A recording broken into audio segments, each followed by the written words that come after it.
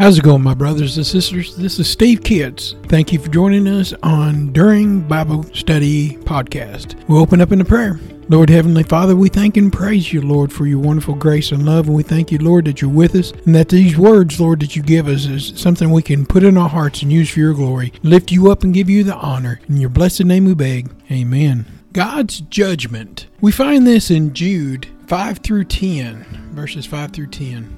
Verse 5 says, I will therefore put you in remembrance, though ye once knew this, how that the Lord, having saved his people out of the land of Egypt, afterward destroyed them that believed not. Jesus had saved the chosen people out of Egypt and destroyed those that didn't believe. They didn't get to see the promised land. This is a warning. God did many miracles and showed everyone who he truly was. But yet Jude speaks of Jesus here for this attitude of God in the Old Testament, often by the New Testament writers, credits to Jesus, showing Jesus' deity. Even though Israel was delivered from Egypt, the generation that did not believe was destroyed and didn't get to see the promised land. They were judged in the wilderness and never made it to Canaan. The chosen people had nowhere to go, then God made a way, like parting the Red Sea for safe passage, then destroying those that wanted to harm the chosen people. Verse 6, And the angel which kept not their first estate, but left their own habitation, he hath reserved in everlasting chains under darkness unto judgment of the great day. God bound those angels that sinned back in Genesis 6. These angels sinned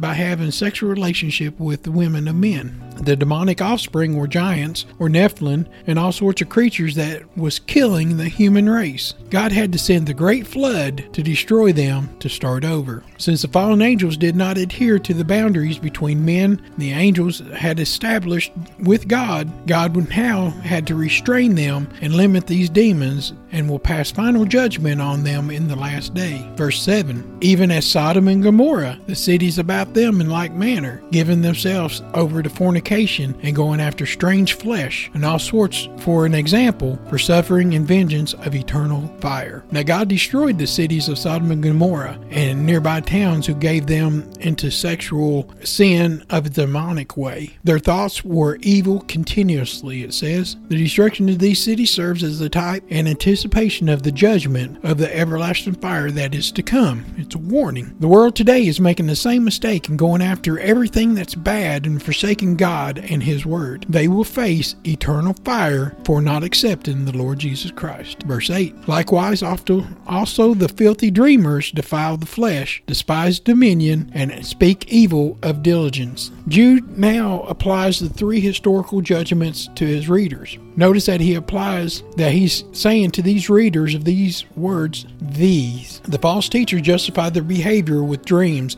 and so-called revelations, but they deserve judgment since they defile the flesh by their sexual sin, refusing to submit to authority and revel angelic powers. Note again, there's the triad, or the three, using lies and fears to trick people into believing that they are special and God is not in that. As David so aptly says, the fool hath said in his heart, there is no God, from Psalms 14:1. Verse 9, Yet Michael the archangel, which contended with the devil, he disputed about the body of Moses, durst not bring against him a railing accusation, but said, The Lord rebuke thee. By the way of contrast, Michael the archangel did not even dare to reprove the devil when arguing with the latter about the body of Moses. Instead, he left the final judgment up to the Lord Jesus Christ, calling upon the Lord to rebuke the devil. This verse is the reason that I wanted to study this book. It tells me that he didn't even argue with the devil about things. He just let Jesus handle the devil. In that way, it saved him so much trouble and aggravation. Just think about that. If we let Jesus handle the devil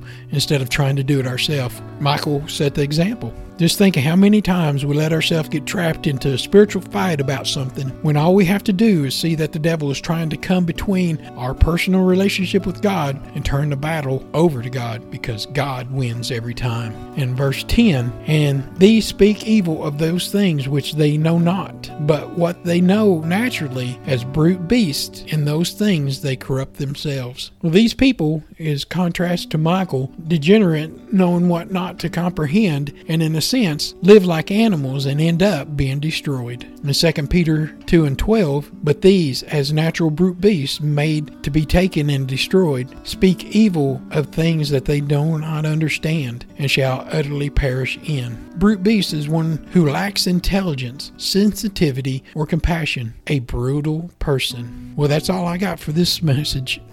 It really keys on, once we're in a battle and we know we're in a battle, a spiritual battle with evil things and against the devil, and he's trying to come at us, do like the Archangel Michael and turn it over and let God handle it. And that way you win every time. Be blessed, my brothers and sisters. We'll close in a prayer. Lord Heavenly Father, we thank you, Lord, that you win our battles. You fight our battles for us, Lord. We can't do it on our own. We need you in everything that we do. And bless everyone that's listening to this and who shares it. We thank you and we praise you. In your blessed name we beg. Amen. I want to take a minute to talk to you about Buzzsprout. Today is a great day to start your own podcast. Whether you're looking for a new market or a channel, may I suggest that you share your thoughts and your ideas with the world. And it's just so fun to have a talk show.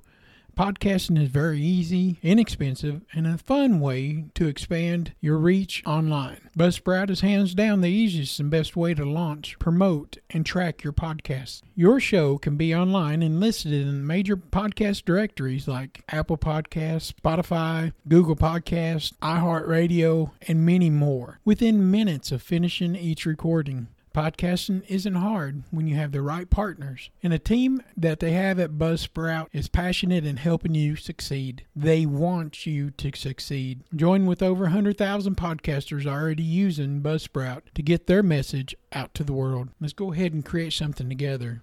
God bless you.